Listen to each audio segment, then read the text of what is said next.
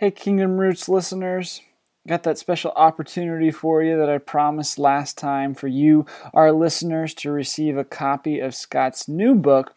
This time, the new book that's coming out called Adam and the Genome. Now, all you have to do again is share your favorite line from today's podcast with the hashtag Kingdom Roots on Twitter or Facebook, and we will put you into a drawing to win a copy of Scott's new book. Now, we're going to do the drawing on February 1st, so make sure to share your favorite line before then if you want a chance to win a copy of Adam and the Genome that comes out soon. We look forward to hearing from you and what your favorite line from our episode is.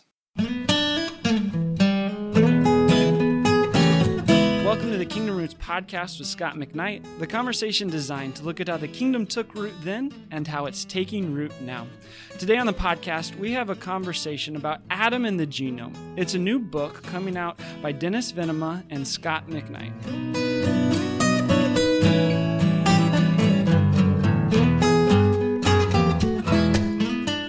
So Scott, you and Dennis have been working on this new book, Adam and the Genome, and it, from what I understand, kind of looks at the recent research and discovery with the genome and evolutionary processes and how that can and needs to really affect how we look at Scripture and specifically really, I guess, the creation of the world.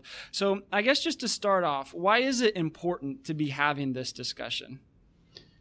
Chaz, for 17 years in my life, I taught college students. And every fall, when I taught at North Park University, I taught the honors introduction to the Bible class, in which class anywhere from 3 to 10 of my students would be science majors. And I saw into their soul. And I saw pain, I saw worry, I saw doubt. I saw in them a wondering, can I be a scientist and be a Christian? Can I be a scientist and believe in the Bible? I'll never forget the day a student came up to me. I had been lecturing on Genesis 1 and 2, and John Walton from Wheaton College had just come out with his book, The Lost World of Genesis 1 and 2, I think it's called, or The Lost World of Genesis 1, in which he proposes some theses on how to understand Genesis 1, a little bit complex. He gets into what he calls functional ontology rather than material ontology, that the point of these chapters is about the function of these items in the overall work of God rather than their specific origin. John is a conservative. Even on Adam and Eve, he's conservative. But at the same time, he proposes a model for understanding Genesis 1 and 2 in the historical context of the ancient Near East. And the science student came up to me with tears running down his face. This was a really smart kid. And he says to me, and I got to know him over time, he said to me, "You saved my faith today." And we had a conversation in which he told me, he said that his pastor was a young earth creationist who maybe thought intelligent design was permissible, but no more than that. And he said he basically had convinced me that if I didn't believe in young earth creationism, that I might as well just give up on Christianity because the whole Bible would be false then. And he said, but what you said today has saved my faith because I realized that his interpretation of Genesis 1 may not be the right interpretation of the text, even though the theology that is being used by that pastor is a theology rooted in a very specific interpretation of Genesis chapter 1. So let me just say why we need to study this is because there are many people in our churches who are scientific types, who believe in evidence, and who have come to the conviction that the earth is a whole lot, I always get these things mixed up, but I think it's the universe that's 13.6 billion years old or something like this. And they study this on the basis of expansion. And that, they've come to certain conclusions and then they look at Genesis 1 and 2 and they just kind of shake their head. So let me just say it's because of scientist types. But when I was a college student, when I first encountered some ideas about evolution or theistic evolution, what could now be called, I guess, in some ways, intelligent design. And I was an inductivist, an inductionist when it came to studying the Bible. I believed in looking at the evidence. And when I looked at some of this evidence, I thought, boy, the earth is the world, the universe is a whole lot older than what I was taught as a kid in Sunday school and in my church. And then when I was in seminary, I read a book by a guy named, I think his name was Dennis Thurman. And he distinguishes microevolution versus macroevolution. Mm-hmm. And that was sort of the first time when I began to embrace evolution. And I have to confess something.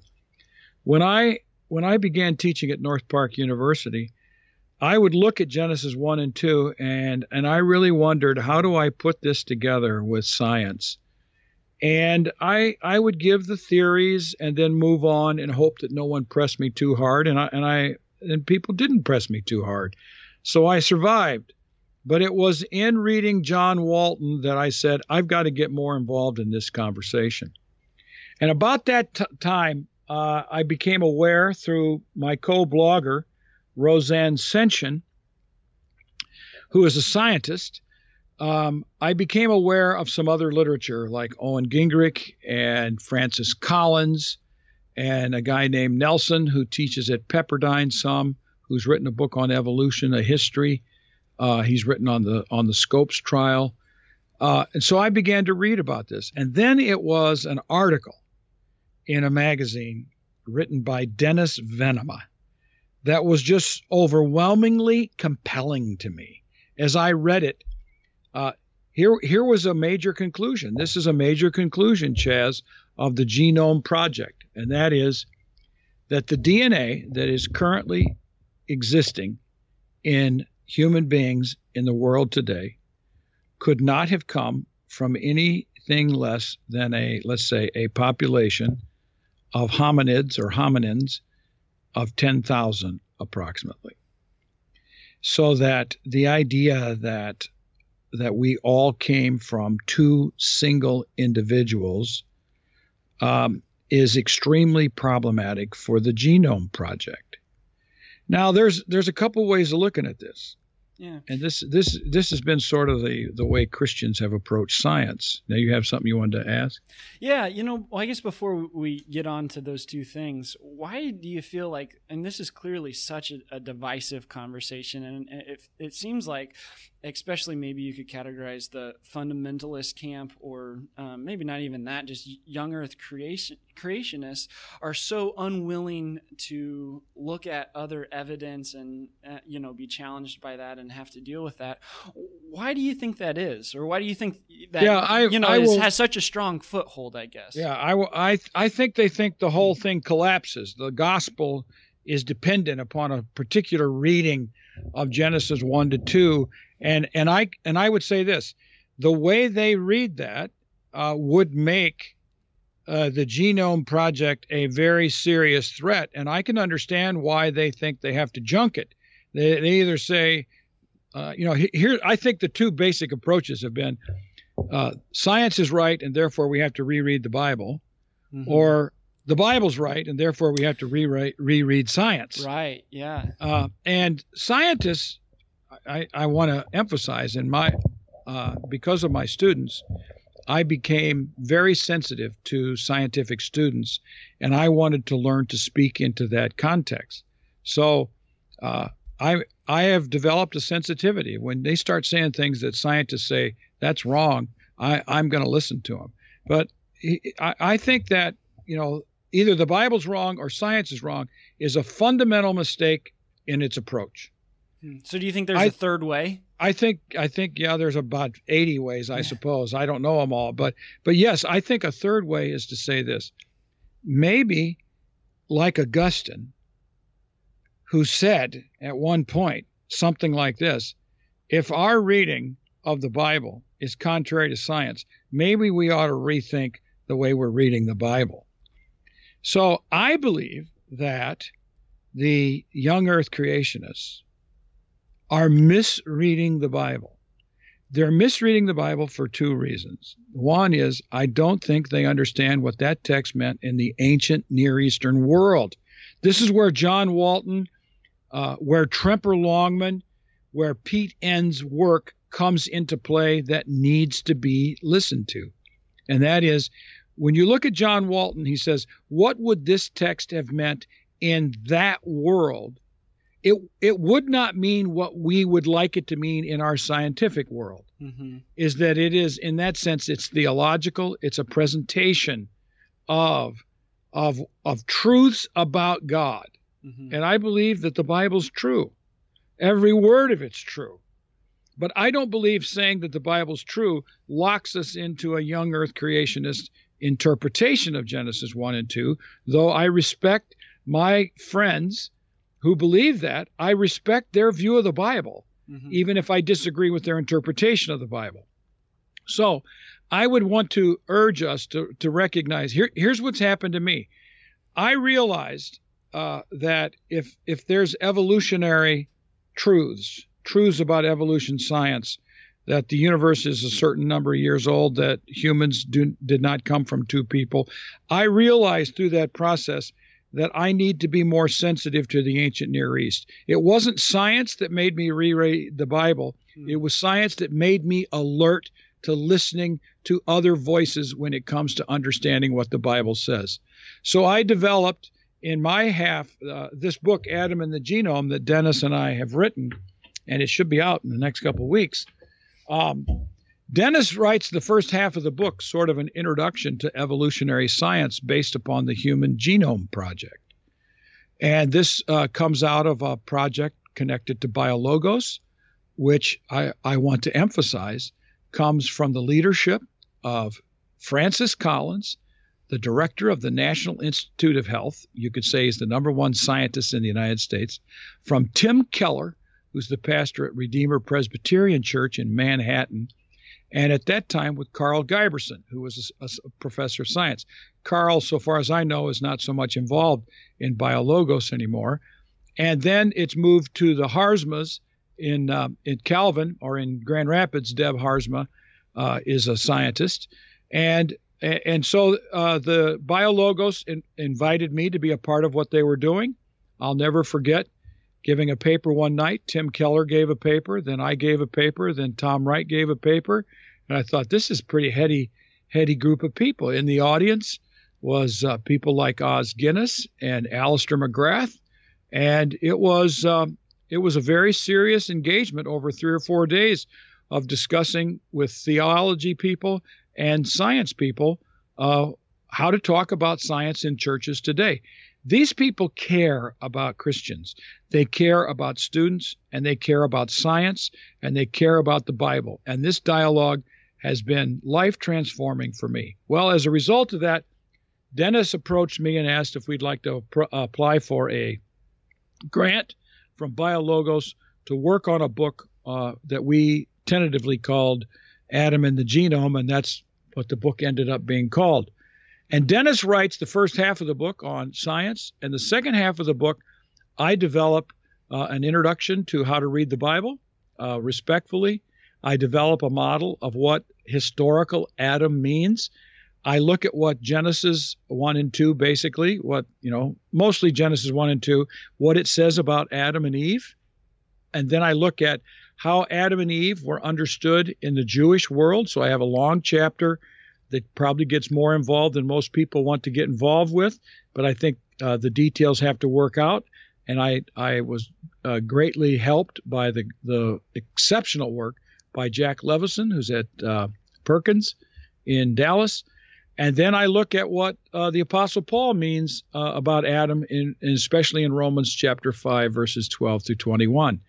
So our book project is about Adam and the Genome Project. In a sense, how do we read the Bible after the Genome Project?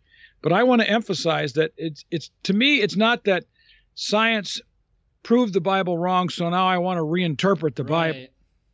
I don't believe that. And I don't think that the Bible forces us to choose like that. I don't think that Christianity forces us to choose like that. Rather, It was my listening to science that made me say, maybe we've used the Bible for scientific information when the Bible never intended to be used for scientific information, so that the result for me was I became convinced that I was reading the Bible wrong. I needed to read the Bible differently. And it took me a while. I'm not a specialist in the Old Testament. I don't spend a lot of time doing that. But I sat down and I read a bunch of these ancient Near Eastern texts, Gilgamesh epic and stuff like this. I looked at this stuff and I wanted to see what we could learn about Adam and Eve, Atrahasis and texts like that. I wanted to see what was going on in the Bible in its world and how that message in Genesis 1, 2, and 3 would have been heard in that world. So that's the sort of thing that we do in the book. Yeah, that's good. So, Scott, I wonder if there's anything else. And you talked about so far about how, in this instance, science was for you an indication that maybe there is a more accurate way to read, particularly the creation account. In your life and in your study, have there been any other, I don't know, disciplines is the right word, but any other things that have shed light on your having a particular reading of the text and then realizing that maybe there is a more accurate way to go about this? Yeah, I mean, clearly the world of history, the worlds of archaeology can really upset how some people understand things like Joshua or understand the Davidic kingdom. The world of history opens up our eyes to all kinds of facts that are going on at work in the world that suddenly reshape what we see going on in the New Testament. For instance, issues on same-sex relations. Once you read what the Greco-Roman world was like on sexuality, all of a sudden you look at the New Testament and you go, wow, this is a big issue. This is the New Testament setting itself over against the common practices of Greek and Roman males. And that's why a guy like William Loader, there's a new book out on sort of 4 views of homosexuality, edited by Preston Sprinkle. And the work by William Loader, who's written 5 or 6 books on this topic, and some of them very academic monographs on narrow topics, say same-sex relations or sexuality in Philo of Alexandria. Once you realize that, then all of a sudden the New Testament takes on different hues and different angles. And so, yes, I've learned to think again about how I've read the Bible over and over and over in light of learning about the ancient world. So that's been a big part of it. Now, one of the things that I want to talk about that is a part of the book is, when it gets down to it, here's what happens. People say, well, Paul believed in the historical Adam. Jesus believed in the historical Adam. Mm-hmm. So therefore we have to believe in the historical Adam. And they make all kinds of leaps. Mm-hmm. So what I did at the end of my first chapter in this book was sort of map out what we mean when we start talking about the historical Adam.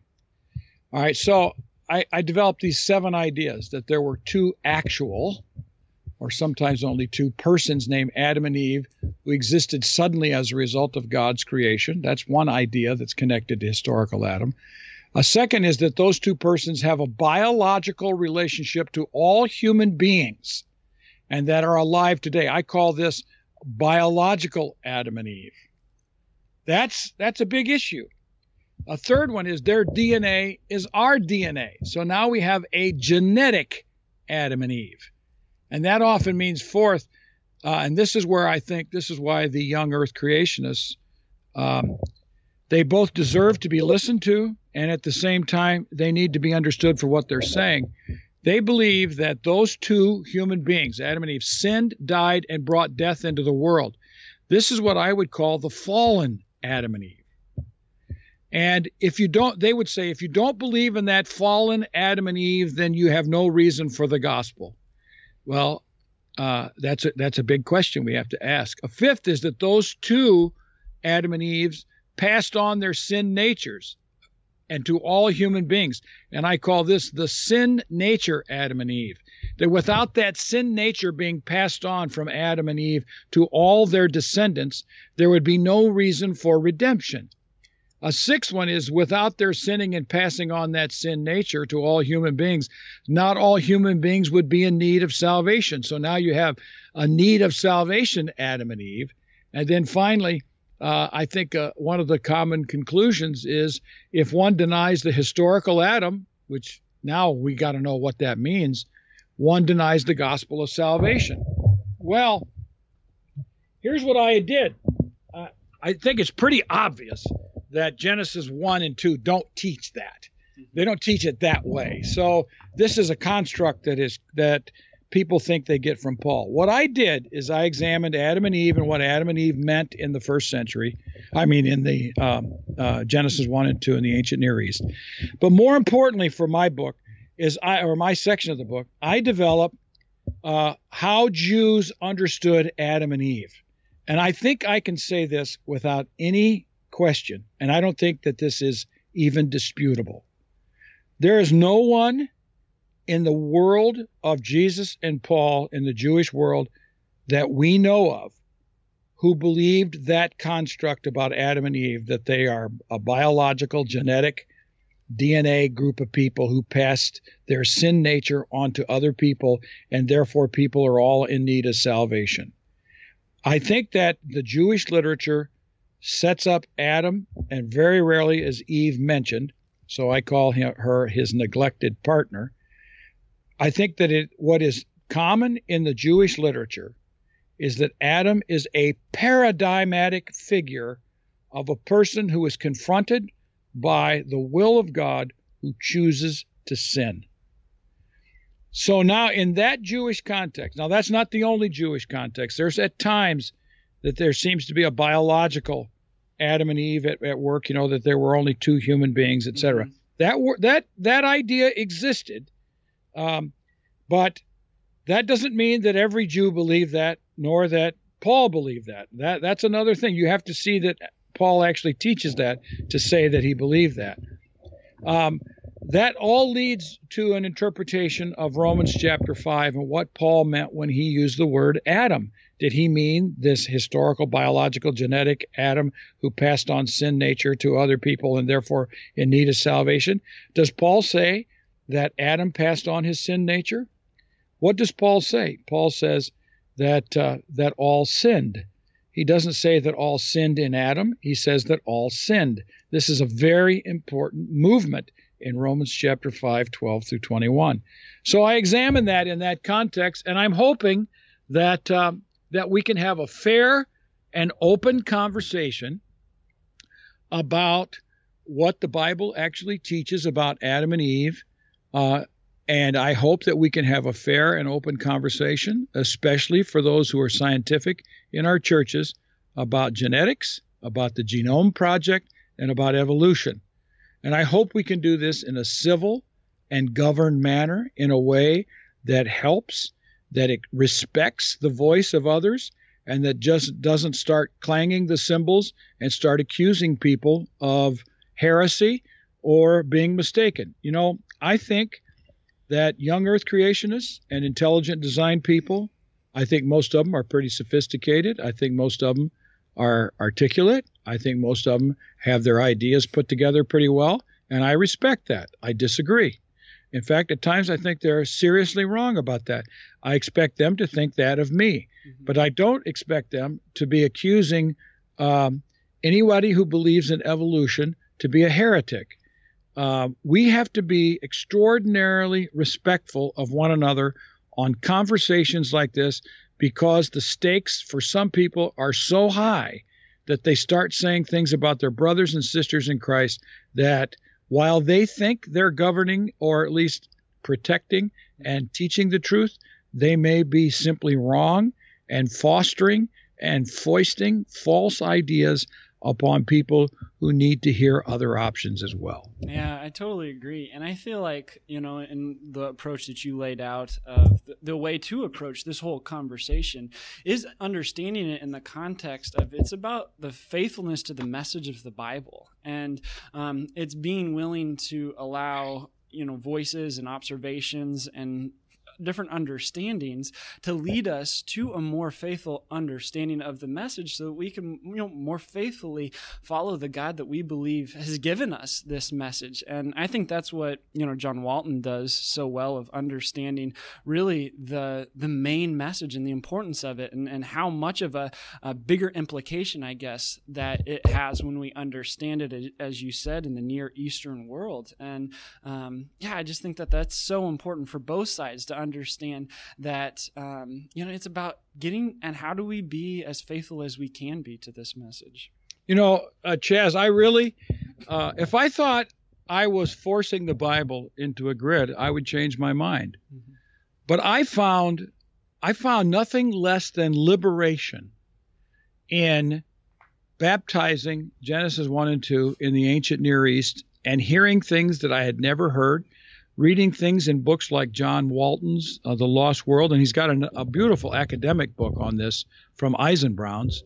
I found, when I read that, I thought, this makes so much more sense to me. And then it was so encouraging to read in Augustine his comment that we need to be sensitive to science. And I wish more people realized that the historical Adam construct that many people use, which many people blame on Augustine, was the same guy who said we have to be sensitive to science.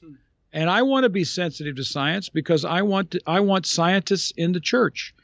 But at the same time, yes, even when I disagree with, I have former students who are intelligent design people who write me letters. I want to be respectful of them. I'm not going to just dismiss them and say, they're a bunch of, I don't even want to use words for the kinds of things that we say about one another.